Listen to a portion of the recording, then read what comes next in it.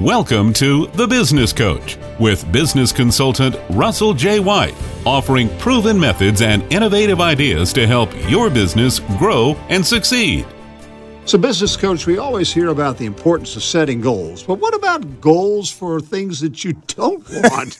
Frequently, this time of year, business owners set goals that they want to accomplish in the new year.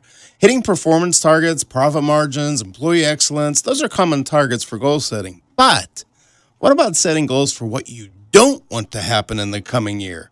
Setting strategies for the don'ts of the year can be just as important as achieving success in your business.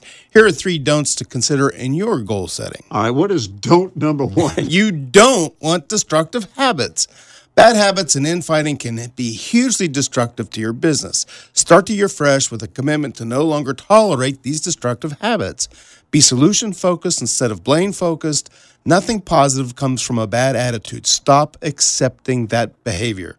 All right, what is don't number 2? You don't want to bang your head against the wall.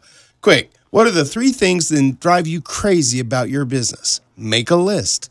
Talk about them. Set strategies to address them. The lost effort that you have dealing with these things once redirected can be a significant boost to your business performance. And don't number 3?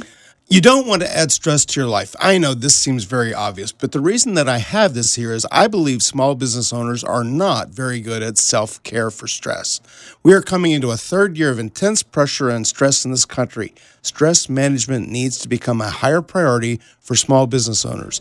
Manage yourself so you can manage your business. For replays of The Business Coach, go online to WRHI.com. To reach Russell White, go to russellwhite.com.